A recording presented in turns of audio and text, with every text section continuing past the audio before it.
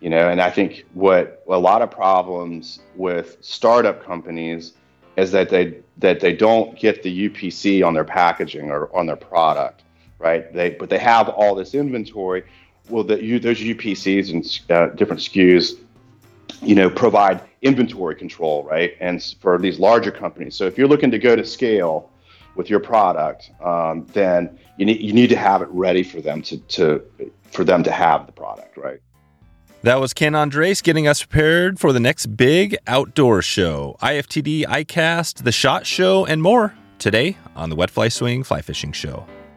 Welcome to the Wet Fly Swing Fly Fishing Show, where you discover tips, tricks, and tools from the leading names in fly fishing today. Hey, how's it going today? Thanks for stopping by the Fly Fishing Show. If you get a chance, please take a moment and leave us a 5-star review if you've been listening to the show in the past. You can head over to wetflyswing.com/LOVE. Love is the answer.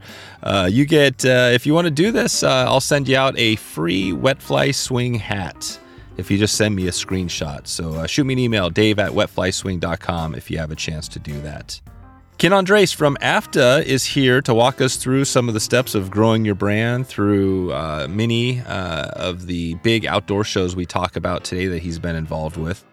We get some tips to find success at IFTD this year. We find out why he moved into AFFTA after leading at some of the largest gun and fishing shows in the world. And also some killer short stories about some companies that started out in 10x10 booths and now are some of the biggest and best companies today. Before we get started, let's hear from our sponsor. Togen's Fly Shop, providing superior products at an affordable price. An amazing resource for fly tying materials, tools, and fishing accessories.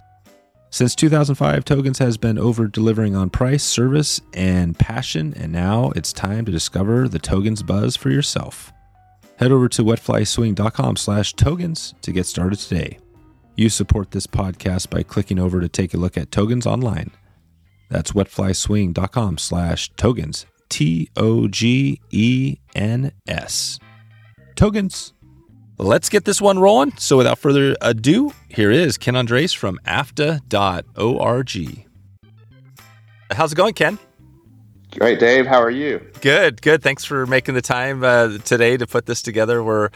We talked about AFFTA in IFTD a while back. I think this was right when COVID got going. I had Matt Smythe on and Tom Sadler, I think, in another episode. Today, there's been some changes at AFFTA. We're going to talk about that. But, I also want to focus on maybe a little bit on where we're at with COVID. So, man, how are things going?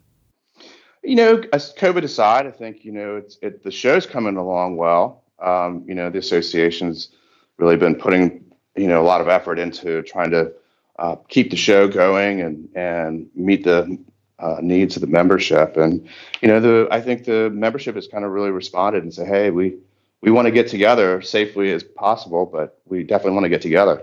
And just for those, there might be some people listening that don't know exactly AFFTA, IFTD, that maybe aren't a company. Maybe just give us the little minute or whatever elevator pitch on AFFTA, IFT, what it's about. Sure. AFFTA is the trade organization that represents the fly fishing industry, and IFTD is an international fly tackle dealers show. It's a business-to-business trade show that is hosted by AFFTA. So all the largest brands and to the smallest brands, startups that are in fly, and retailers and guides and media are all invited to join us. Yeah, there you go. And I was there, the last one I think that was live in, I guess it was 2019, and it was great. I mean, definitely made some connections there with people that it was huge, because I think that's the networking piece. Do you find that is, what do you think is the biggest value for people, like a company, a fly fishing company that's listening right now, if they're on the fence about going to IFTD or getting involved in AFFTA? What's the biggest benefit to IFTD? Well, I think for a manufacturer, I think what's important is getting in front of your customer. I think manufacturers reps do a lot of the work, in this industry to represent the brand and bring it to dealers. But, as far as that direct connection with manufacturers and dealers, the show really provides that platform. So also for retailers, it gives them an opportunity to find out, new products. So if there's multiple stores in a singular location, they're not all carrying the same brands, right? They can kind of come in and see what's new and what's interesting, and cater their product lineup to their customers. Yeah, right. There you go. So and if you're thinking, let's take, for example, like a small fly rod company, that's out there that's trying to build their brand. So they go there and they connect with potentially some shops or whoever else that might be able to sell. Is that kind of what it's about? Yeah, and there's a ease in which you can do that, right? I think kind of the thought behind it is, if you're a small startup company and you're looking to introduce your brand to the industry, setting up a booth in the world's largest fly fishing trade show is a great way to start. And setting up appointments with dealers, either within your area or throughout the country. And pre-COVID, we were an international show, so you really have all eyes from all corners of the globe that you can put on your product at the show. And I think there's a lot of people who say, hey, I can just kind of jump in my van and drive my Sprinter van and drive all up and down the East Coast. Well, those things cost a lot of money, right, and time, and to be able to do it over 3 days and set up those appointments and show rate sheets and purchasing power there at the show. I think that's really the benefit of doing a trade show. And is it good? So you mentioned setting up appointments. Is that the best way if you're going there and obviously you have a limited amount of time. I remember last time I was there, you're there for the full time, but it's hard to get around to everybody, and you obviously can't meet with everybody. So what do you recommend? Do you recommend setting up appointments to schedule things? 100%. I mean, there's no question that there was a time, and I think that probably earlier in two-step distribution, or even before that, that exhibitors or manufacturers would just set up their booth and wait for people to kind of come around, and they just kind of set their day based on how popular their brand was. And the smarter exhibitors here, and I've been pushing this now for the last 20 years or 15 years within the fishing industry, and running shows, is that if you can set up appointments and know that you have those appointments before the show, you're guaranteeing yourself business, right? Whether they buy or not is one thing, but at least you're there and saying, hey, I've got this many appointments on Wednesday, I've got this many appointments on Thursday, and say, hey, instead of just saying, hey, I've got the best product, I'm going to set up my shop, and people are just going to drive by or walk by and discover me. Those days are long gone. Yeah. Marketing's become, you could be the best salesperson in the world, but marketing has become the most important part of these B2B events. Well, let's start first with the people. So you mentioned connecting with brands. How do you know who's going to be there and who you might connect with? So for a manufacturer who's exhibiting at IFTD, they'll have their current client list and prospective client list, and we ask that they invite them to the show and set up appointments with them. We have a pre-registered attendee list, people who register to attend the show, and I pull that list about a month before the show, so sometime in mid-September. I'll pull the attendee list, and I'll send that list to exhibitors to say, hey, these guys are signed up to attend, and these are all retailers, so and media, because you guys are important too, and so then they can reach out and communicate to them. Now, this is an opt-out list, so it's not the full list. So if a registrant says, hey, I don't want to be contacted, that's an option for them. But this list at least helps them communicate with and know who's going to be there, and maybe they missed when they're throwing their net to capture as many retailers as possible. Yeah. Gotcha. Okay, so that's it. So basically, check back. Probably this will be on the website in mid-September. Is that where it will be? Or Yeah, it'll be a direct communication to the exhibitors. Yeah. Okay. So if you, and then I guess to be exhibited, so you need to sign up to get connected to that. Is that how do you go about? Is that true? Do you have to sign up to kind of take a look at that list, and then what would you recommend? Talk about the sign up process, because I know you have AFFTA and you have IFTD. How does that all work? So in order to exhibit, you do have to be a member of AFFTA, and we can talk about that later. But in order to exhibit, you would have to reach out to. There's information on the website. It asks to contact me, Kenneth Andres, and then the email is iftd@affta.org. And then basically what I would do is communicate directly with the potential exhibitor and find out what their needs are, because not everybody's needs are the same, right? And so if I hear I'm looking to connect with as many consumers as possible, I'm going to be like, this is not the show for you, because this is a business to business trade show, right? We were asking you to come in and display your product and sell it by the pallet or by volume, not by the piece, and certainly there won't be any consumers there at the show to disrupt that business. So really, I think the most important part of the sales process for IFTD is that connectivity and understanding, sitting down. And I always say this, and it's probably been mentioned before, but I see myself as a fiduciary when I sit down and talk to an exhibitor. And all of these conversations are obviously private.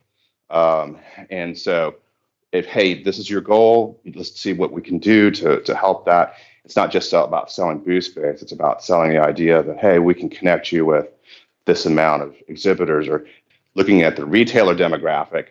These are the guys that you're looking for. We have a high percentage of that, right? So that's what we're hoping to see. And, and if you're looking to get, October is a great time for open to buy or on demand purchasing too, right? So it's kind of end of the year. It's kind of a little bit later than for the preview for the following year, but open to buy and on demand products are there. I think it's there's a lot of different ways to have this conversation. So, what is open to buy and on demand? What are those products? So those are typically manufacturers have products in their material handling racks that hey, this is kind of end of the year, we're trying to unload this so that we can get the make space for new products. Oh, gotcha. Right. And so that is something that's also an opportunity for retailers as well. And I think, you can find some pretty good deals without having to talk about show specials or anything like that. I think the connectivity on the show floor, I think a light goes off with retailers and maybe exhibitors sometimes too, that might forget, hey, this is so expensive, I'm not, we're not sure we want to do this anymore. And then all of a sudden that connection happens, right? And so they start to move some product and it's like, okay, this was a good idea. So every year we have to make sure that we show value to exhibitors and to retailers. And that's the way to do it. That's it. And then so going back to that rod example, the small rod company there, they make it there and then they connect with, it could be a fly shop or, another whatever there. And then they make a good, like a personal connection. All of a sudden that company is selling their products, selling their rods and maybe is their best retailer in the country. Is that kind of how it could work? Yeah. And, that's a part of it. It's like, so then they meet a retailer that's interested in their product, that they might not ever stumble upon their website or their e-commerce site prior to the show, but they get to talk to them and then they say, hey, I'm Dave Stewart from, I have a podcast, what do you do? And all of a sudden now they've got, a forum, a virtual forum, right?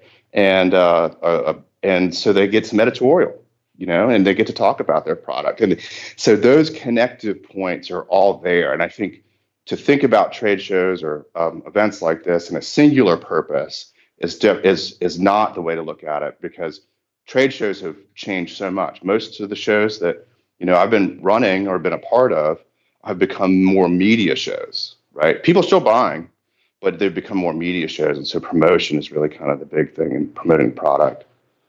There you go. Well, there's a ton here, obviously, with IFTD and AFFTA we could dig into. I want to circle back. You mentioned some of your time in the industry and some other space. I want to talk here about where else you've been. So bring us back. Let's go right back to the start of this on the fishing. How long, or not how long, but how did you get into fly fishing? And then talk about your other industry jobs that you've done. Yeah. So my first foray into to fly fishing was at the Orvis corporate store in Roanoke, Virginia, which is, if any of you have ever purchased anything from Orvis, that mostly probably gets shipped out of Blue Hills, which is in Roanoke, Virginia.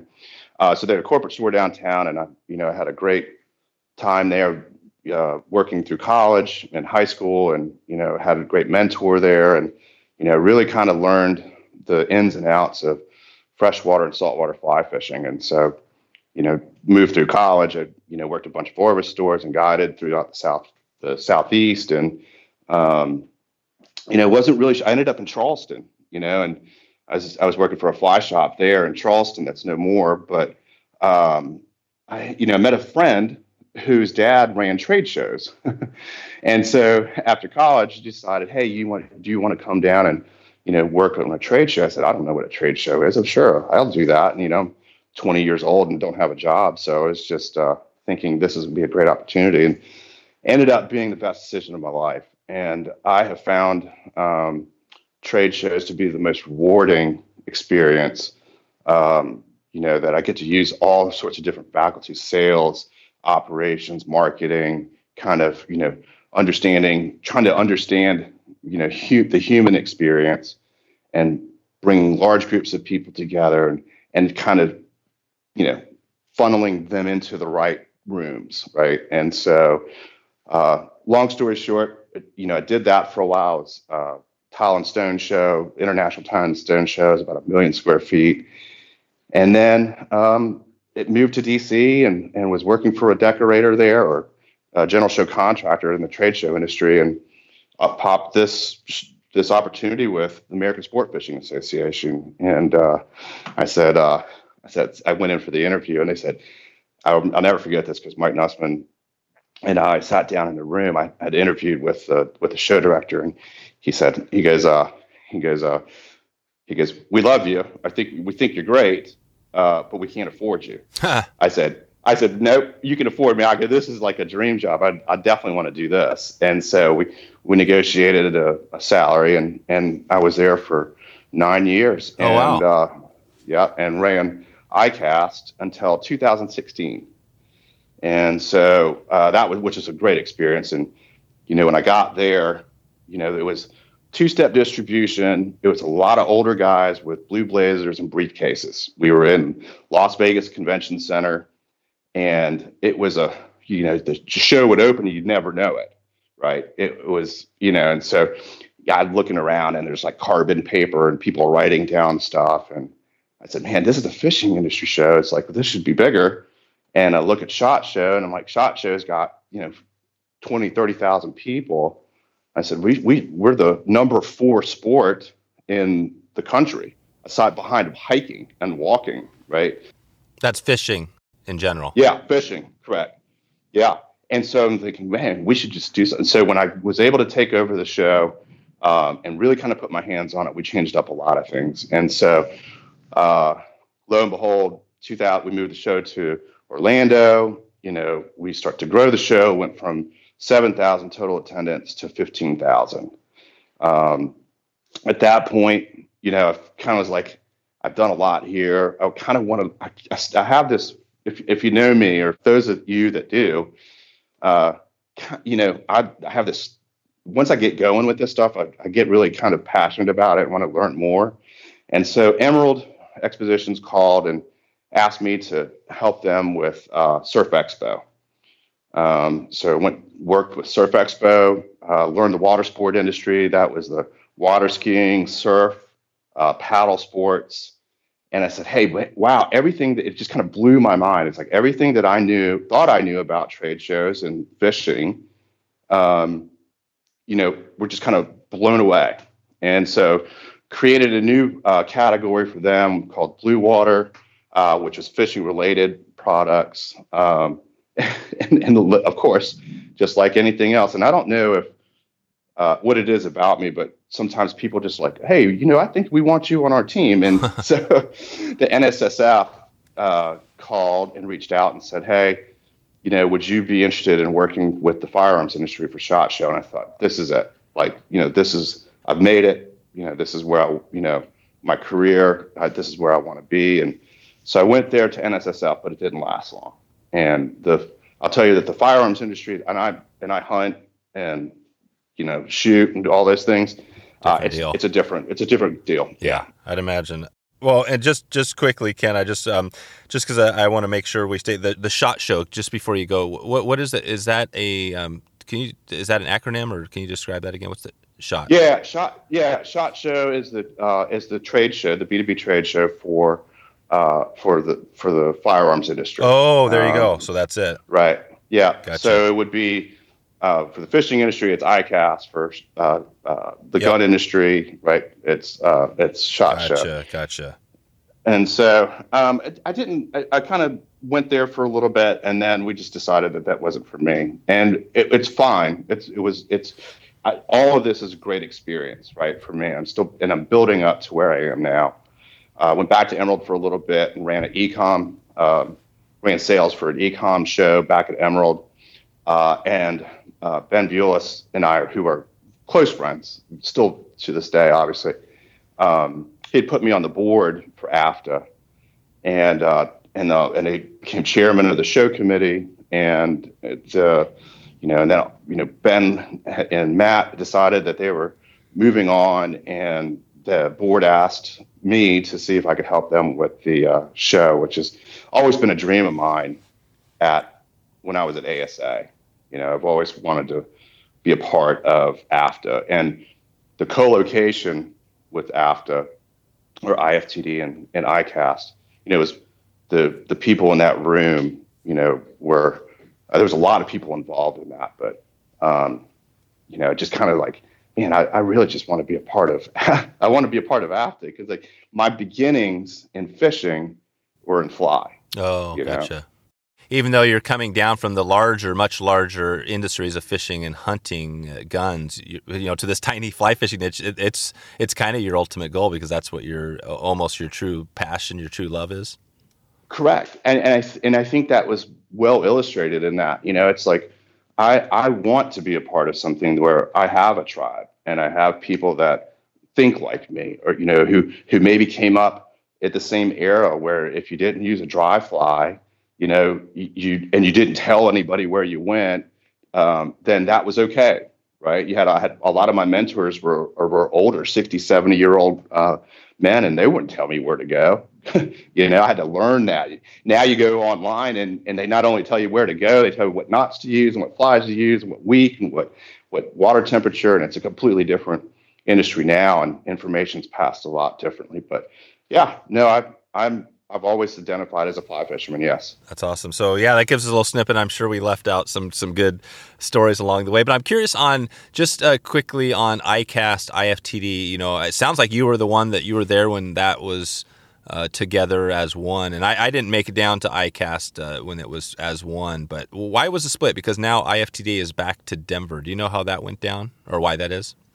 Well, so initially, I think you have to go look back at history, and I think the downturn. So IFTD stood at the time. Actually started in 2011, I believe, right?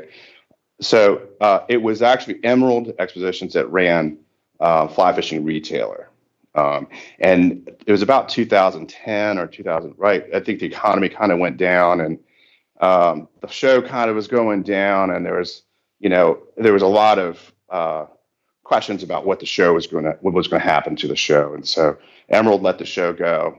Thus was born IFTD in 11 and 12. So I think they were in Reno and New Orleans, and it just didn't level off, right? And so part of our conversations with ASA, myself, Mike Nussman, again, there's going to be a lot of other players, but the initial meeting was Mike Nussman, myself, Ben Bulis, Jim Klug from Yellow Dog, and Casey Walsh from Sims, and we met in Bozeman for 3 days. I will say that we spent more time on the water, but it was okay, right? We did spend a lot of time in meeting rooms over those 3 days to decide, hey, how is this going to look, and what's this going to look like, um, and I think it just made sense. We were better together then, right, than apart, and having Fly be a big part of the larger fishing industry, I think was always a great a conversation that's always been had. I will have to mention that Randy Swisher was a part of that back then too. So I think he was running the show. Anyway, long story short, we move on. We have a great relationship. I left in 2016, and the show was getting stronger and stronger. I think part of the pushback was ICAST was in Orlando, and so they were itching to move the show back. Fly's always been in the Front Range, right? And so move it back to Denver. I went with Tucker Ladd at the time, who was the chairman of AFFTA, to Denver to kind of walk the space and kind of take a look at it. And I was just like, man, I don't know, ICAST can't fit in Denver. So they were itching. AFFTA was already itching to move the show, and so to meet its membership needs. Yeah. So then I think just once I left, I think the decision, to kind of move back with that momentum to Denver in 2019 was a great one for them, because it was not only the largest show, I mean, the most attended show. I mean, it was like, hey, we're coming home, and it was a great event. So yeah, it was. So it just basically made it easier even though there's obviously fly fishing companies all over the world, the Denver or wherever, just that West, Intermountain West sort of thing is just easier for people. Just, it's kind of right. Like I mean, I guess that is like Colorado is known. I'm not sure where, per capita numbers of fly shops, but it's definitely a hot spot. And Salt Lake is a great place too, obviously. Lots of, Yeah. Yeah, it's the same math that ICAST used for Florida. As moving the show to Orlando, it's the number one fishing state in the country, right? And if you break that down to fly fishing, I mean, you only have to think shortly about the idea or know that the West is where fly fishing is king. So gotcha. Okay, cool. Well, that's a good little summary, and I want to dig in just a little bit here onto some of the shows. And you mentioned some of them, like so you've got IFTD, you've got the things you mentioned, the other ones, which were the obviously ICAST is the big one. Are there other shows out there that are either for kind of industry people or the public that you would recommend that'd be good places for, say, like I said, that company, say that fly rod company, that small company, to go to find either retailers or other consumers? Yeah, so part of my business plan, when I talk to an exhibitor and they say they're brand new, I said, the first thing you kind of want to do is create demand, and you test it in your market, right? And so Ben Frimsky shows and Chuck Frimsky, obviously the Frimsky shows have been a great testing spot for a lot of those brands. And so if you can sell your fly rods in your backyard, right, it's going to be a lot easier to sell it across the country and internationally. So yeah, fly fishing shows are a fantastic place to say, hey, let's see how our products do. Yeah, perfect. So, and I'm not sure what they have going. Obviously, we're still in the COVID thing, and as we speak, I think depending on which state you're in, I mean, there's some new strain and stuff like that. I guess before we dig more into that list that I'm kind of thinking of, just touching on COVID for a second. So we've got this thing coming up. I mean, there's conferences are back and things like that. But how are you guys hedging your bets on if something crazy happens? Or are you not even thinking about that? Just go full steam ahead with the in-person conference. Yeah, well, crazy's already happened. Yeah, right. And I think, yeah, I think I got an email the other day saying, hey, what is AFFTA doing? And I, we're not burying our head in the sand. I think everybody's very well aware of AFFTA. I mean, of COVID. And AFFTA is no different. And so what we're trying to do is to come up with good, reasonable information, right, and timely. If timely information for our exhibitors and attendees, and we're crafting that narrative right now. And I think part of the issue is that this thing's changing like daily, right? If you look at the State Department or CDC guidance on COVID and flights from international flights and these kinds of things, it's changed. Restrictions have changed, and so what we're trying to do is to put something up that's intelligible, that makes sense, and come up with, hey, these are kind of what we're asking you to do, or we're not asking you to do, or what have you, that is going to meet the needs and the safety of our attendees. So yes, I mean, COVID's at the forefront of our mind, and we're going to come up with a good safety plan. We already have safety plans in place. I have when I built the show floor back in March, I think February or March. We did one-way entrances, one-way exits. We have kind of like this filtering of space and usage of space. So it's kind of open. It's an intimate floor plan, only because by design it's still kind of open and but it's open and flowy, right? So you don't feel like you're just in an echo chamber. Right. No. And people can probably choose, I've heard some of the conferences that have been successful, people have liked other ones where, during COVID, where they've got like some of them, I heard things like name tags are like, okay, you can hug me or stay away from, what I mean? So people know right away. And then there's space, like, if you're sitting down, you don't have to sit right next to somebody. There's actually open spaces. Is that stuff you guys are thinking about? Yeah, of course. And I think the big thing here is that we want everybody to feel safe. We're going to have a lot of signage there, reminding people that we are still in a pandemic, and that there are things that, hey, for the last 3 months, things were pretty good, weren't they? I mean, I think that we got there through, social distancing, washing our hands, and, and maybe wearing a mask, and until those mandates change, or those guidelines change from CDC, we'll follow them. But not only federally, but local and state are sometimes more restrictive, and so that's kind of really where we're getting our guidance from in Salt Lake and Utah as well. Right. That's right. Yeah, and just so people know, right now it's August 2021, so we're kind of like a year and a half into COVID, right? This is we've all been dealing with this madness. So, okay. Well, that gives us a little, and obviously you guys are going to do a great job getting that prepared.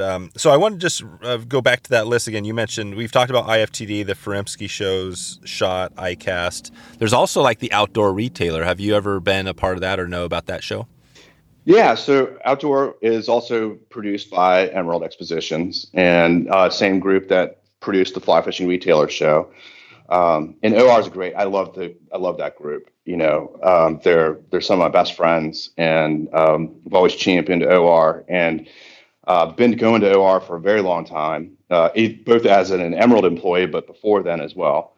And they've always got what's great about OR is that they're so on the cutting edge and on the front of educational content, right? Those attendees and exhibitors that have a thirst for knowledge will not be denied. I mean, they're going to get as much information as they can at OR, and I think they do a very good job with that. And working with OIA as well, obviously, as an association, and it's been great. It's a great show. And are there other conferences, just to wrap this up, that are kind of industry type events out there that we haven't noted that are kind of related or connected to fishing or outdoors?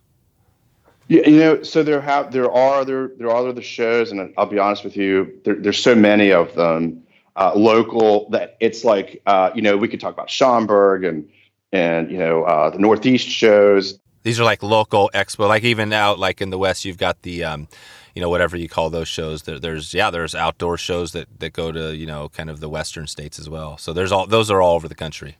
Yeah, and depending on what vertical you're in, there could be an outdoor show, but it just really kind of my world's really been in the fishing and hunting space, and so you have the outdoor expo shows in the Northeast, and and in the Midwest, and there's a lot of Western shows that are consumer driven, right? So those are all very good, places. And I'll be honest with you, if anybody has questions about those, any of your listeners, they can email me at IFTD@AFFTA.org, and I'd be glad to help them find something. Okay, yeah, there's tons of that stuff out there. All right, so that's good.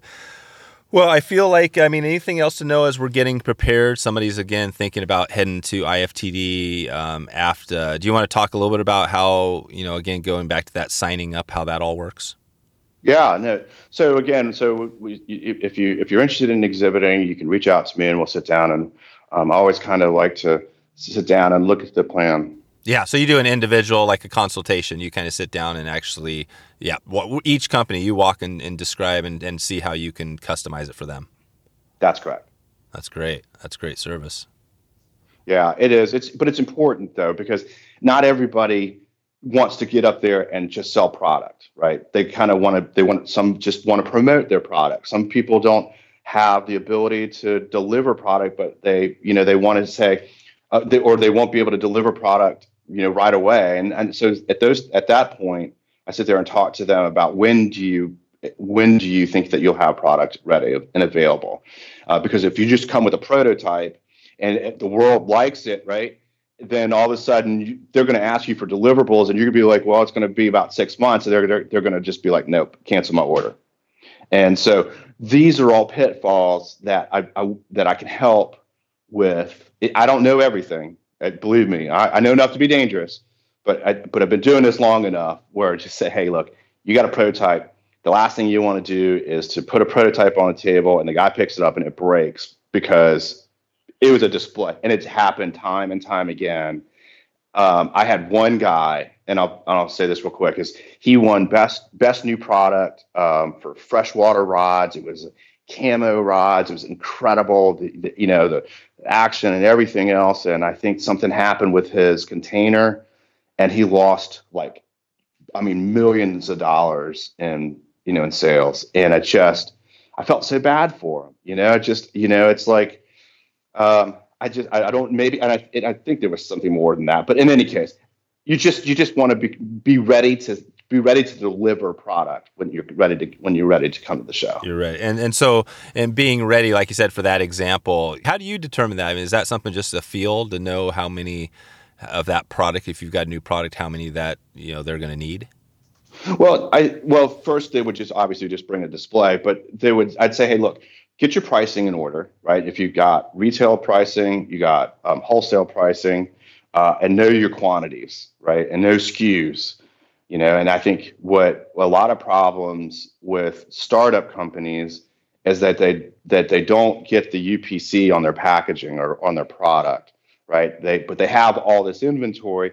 Well, those UPCs and different SKUs, provide inventory control, right? And for these larger companies. So if you're looking to go to scale with your product, then you need to have it ready for them to have the product, right? I think there's a lot of different ways a lot of different things that I think a lot of people just don't think about. But what's great is that these people are like the ingenuity, right? That this is the new product. That, hey, I thought about the way these clippers work. I'm going to try this, and let's see it. That's what you see. These smaller 10 by 10s, and that's always been my focus, is to develop smaller companies. The big guys, they're good to go. They're good to go, right? Yeah. And it's just kind of like saying, hey, look, we're going to kind of give you. We want to make sure that you're happy. Yeah, and they're there, obviously. Yeah, I remember last year in 2019. I mean, like Patagonia, had a giant booth. All the big companies, they had some giant booths. But yeah, there were everybody else that was spread. Would you say it's kind of an even distribution of the small, small one-man operations versus the bigger companies? I think the disparity is that there's less larger companies and a lot more smaller companies. There's a lot of smaller companies. Right, smaller to mid-size, and I don't want to make smaller companies sound like they're less significant, because those are the most significant parts of the show, right? And it can be overlooked by show organizers, it can be overlooked by large manufacturers, but the reality is that these shows have been built with small companies in mind, because without that innovation, without these guys saying, hey, instead of opening up a restaurant, I'm gonna go and create a fly, or I'm gonna go, I'm gonna put my money into the fly industry and try to build this product. And so if we can give them that forum, that's what these events are for. That's what, from the Ferenskis to IFTD, the conduits that kind of race back and forth between the two are just is to propel product innovation, right? And branding. And it's like, it's so cool just to see some of the larger brands that you see in the conventional industry that I saw come through and as a 10 by 10. Oh, really? And now, so by 10 by 10, you mean they're starting out, they're a tiny little one-man operation at the start. The first time, I'll share the story with you and the listeners. The first time I talked to Yeti was back, so I think it was like 2009 or 8, I can't remember. I think it was 9, to be honest with you. Maybe it was 10, but in any case, I can't remember. But they said, hey, we want a booth.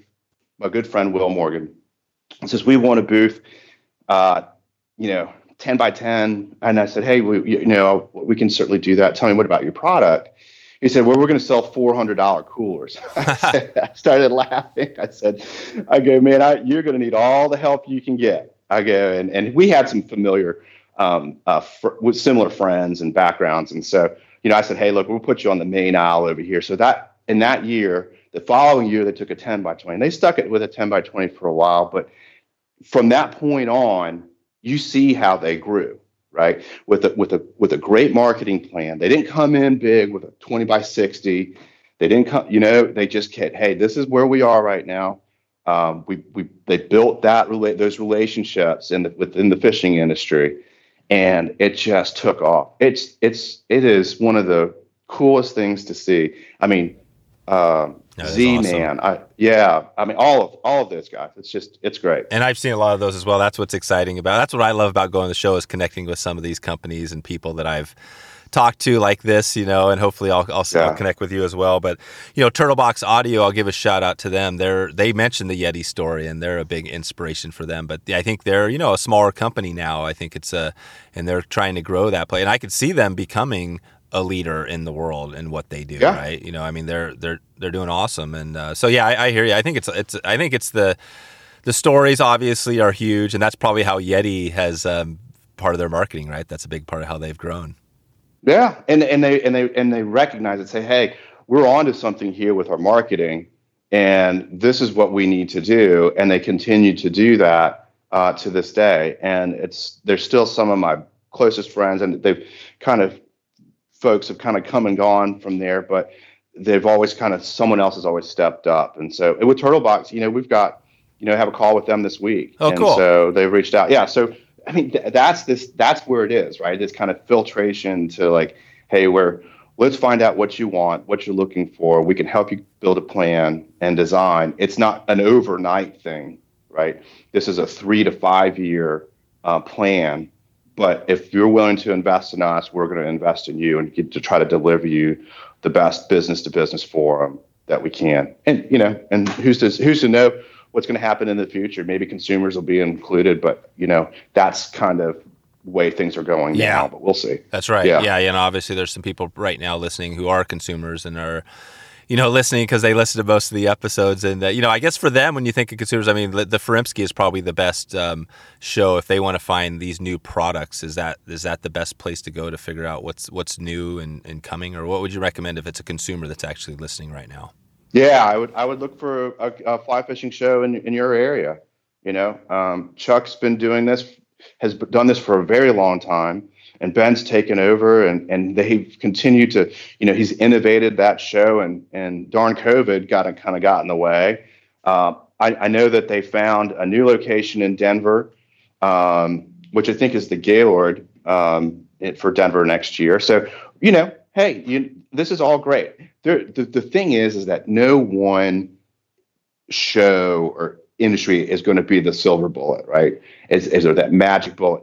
That you have to network these things. No, it's not about one person. It's not about me or Dave Stewart. It's about just the collective group and this. Hey, you're in this. We're going to put you in the bubble, and if you need help, just ask, and we'll be able to help guide you in the right direction. But competition within the association, everybody takes their hat off and puts the association hat on, and it's just, hey, let's get fly fishing moving. That's it. And networking, I'm glad you came back to that. That's an old word, and sometimes maybe people don't like the word. I kind of like it, networking. It always seems positive to me, like you're just basically building good relationships and friendships. So is there anything else on that networking piece? Again, we're talking about the shows, but if that company wants to get out more to the world, is there any other networking tips you would give anybody listening now as we wrap this up? Well, the world's changed so much, and I've been stuck in a concrete building for the last 20 years, right? What I have seen is that marketing today is so much different. We're marketing, manufacturers used to, help retailers market their product through, advertising, magazines and whatnot. Now you see on social media, manufacturers pushing their product direct to consumer. We haven't really kind of talked to D2C yet, and I think that's kind of a scary place for retailers, but it really shouldn't be, because I feel like what Gen Z and millennials want is the experience, right? And even though Amazon can guarantee next day shipping, there's nothing like going into a shop and buying and touching or feeling and touching and trying out the product and buying right there. I'll be honest with you. A lot of these kids are 25 and 27 years old that are buying G3 waders and boots. I could never have done that, and went back in the day, not without a pro deal, but these guys are just going in and buying it, right? And so it's that I think we need to embrace that. Hey, we can't repel direct to consumer. I think it's already here as a retailer, but we can embrace it. And I think manufacturers are doing a great job of promoting the product and then also driving those consumers to retail shops, right? And so that's kind of really where, if I'm talking to about marketing or promoting my product and building my brand, use of social media is obviously the platform. Finding out, there are things that you can get off the internet about demographics that will scare you to death, right? They'll know what you click throughs and all of these things.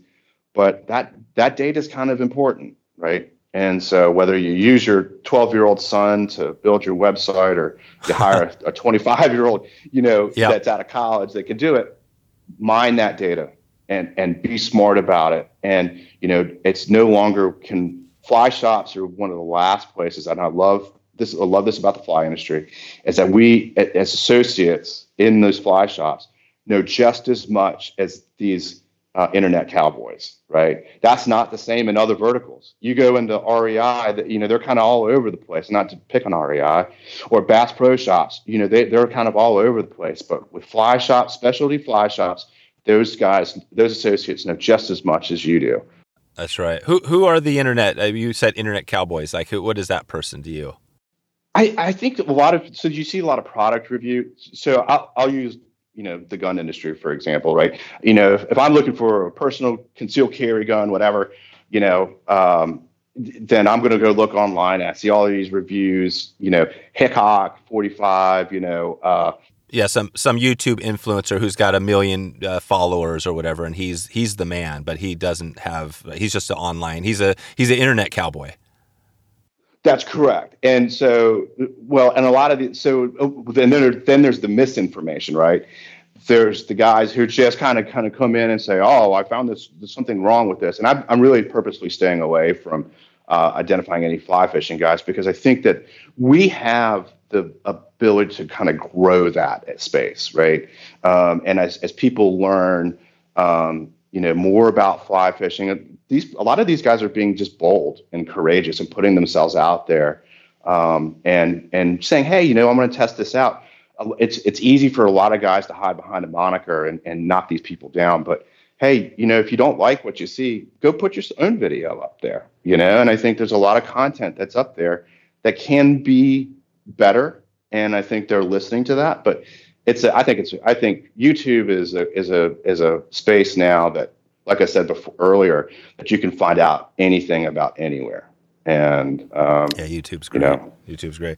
Yeah. No, I agree. I think that's the power. I think I don't know all the industries that well in the outdoor space, but the fly shop definitely is one of our things that's just, it just resonates with pretty much everybody. Even if you're an online person, you can't deny the fact that everybody knows, the fly shops are like the number one, that's like our bread and butter. And I grew up as a kid in a little local fly shop. So it's like, it's always got a little, personal thing for me as well. So cool, Ken. Well, I think we've dug into a little bit, and I think if they have questions for you, we can send everybody out just to I guess AFFTA.com to connect. AFFTA.org. Or sorry, yep, that's right, AFFTA.org. Yep, perfect. And if they want to reach out to me again, it's IFTD@AFFTA.org. Let me give you two little quick rapid fire one before we get out of here. I'm not sure if you have a trip, like a bucket list, like a lodge, or a trip that you are planning. Once we get out of COVID, maybe anything that comes to mind, like that one trip you got to do. I love Montana, and my wife and I went back in September and spent some time with Ben and Bozeman, and we fished up in Buffalo Creek and Jackson Hole, and I've been saltwater fishing for the better part of the last 20 years, and a lot of that's been with fly. Conventional, but with some with fly. And I love the Keys. I don't necessarily have a bucket list. I think Miramichi's on everybody's, like, those kinds of bucket lists. But I love it. I've fished, Monomoy. I've fished a lot of great places. Yeah, it's just fun. I just like to go fish, and I'd love to catch big fish, target fish, and sight fish. So, those that's are awesome. great. Right on. And the final one is on music. We've got a little Wet Fly Swing podcast channel on Spotify. Do you have a band or type of music that you want to give a shout out to that you like listen to? I really kind of grew up in the 90s, and so Widespread Panic has always been my band. Oh, nice. I've been all through college and high school, late high school, and then college. But yeah. Does Widespread Panic have a one song that the general public would know of? Like, was there a big hit? Because I know of them, but I just can't think of they were kind of like a jam band, right? A little bit. Yeah, they're still a jam. It's Southern rock jam band. They cover some classics. There's some great music. Yeah, I'll probably get torched for saying anything from your question. Okay, yeah, we'll leave it. I'll just put it. I don't know that they've definitely had some music play on top 40 at one point, but they're more like kind of strayed away from that. They're more like The Dead, a cool band that's just and all those. So I'll put a link out to wetflyswing.com/music, and we can listen. We're building up this channel from from shows that we've had, so we'll add the Widespread Panic to that playlist. Awesome. Cool, Ken. Well, hey, thanks again for taking the time, and I'll look forward to hopefully catching you here in Salt Lake, and looking forward to getting the word out for everybody. And thanks again for hanging around today. Yeah, man. Thanks so much for having me. Look forward to catching you in Salt Lake. So there you go. If you want to find all the show notes, all the links, and everything else we covered today, head over to wetflyswing.com/252. Please take a quick moment and click subscribe if you've been enjoying the show and want to get that next episode delivered right to your inbox. And we have that episode coming. Tuesday is Russ Madden. Russ Madden is here to break down streamers. He's out in the Midwest and is one of the most well-known streamers. Take this one back to that old Kelly Gallup episode, and him and Kelly. We hear the story about how they worked together in the past, and we hear Russ's passion. We dig a little bit into salmon and steelhead and some other stuff there. So please click subscribe, and you'll get that delivered right to your phone Tuesday morning, first thing when that goes live.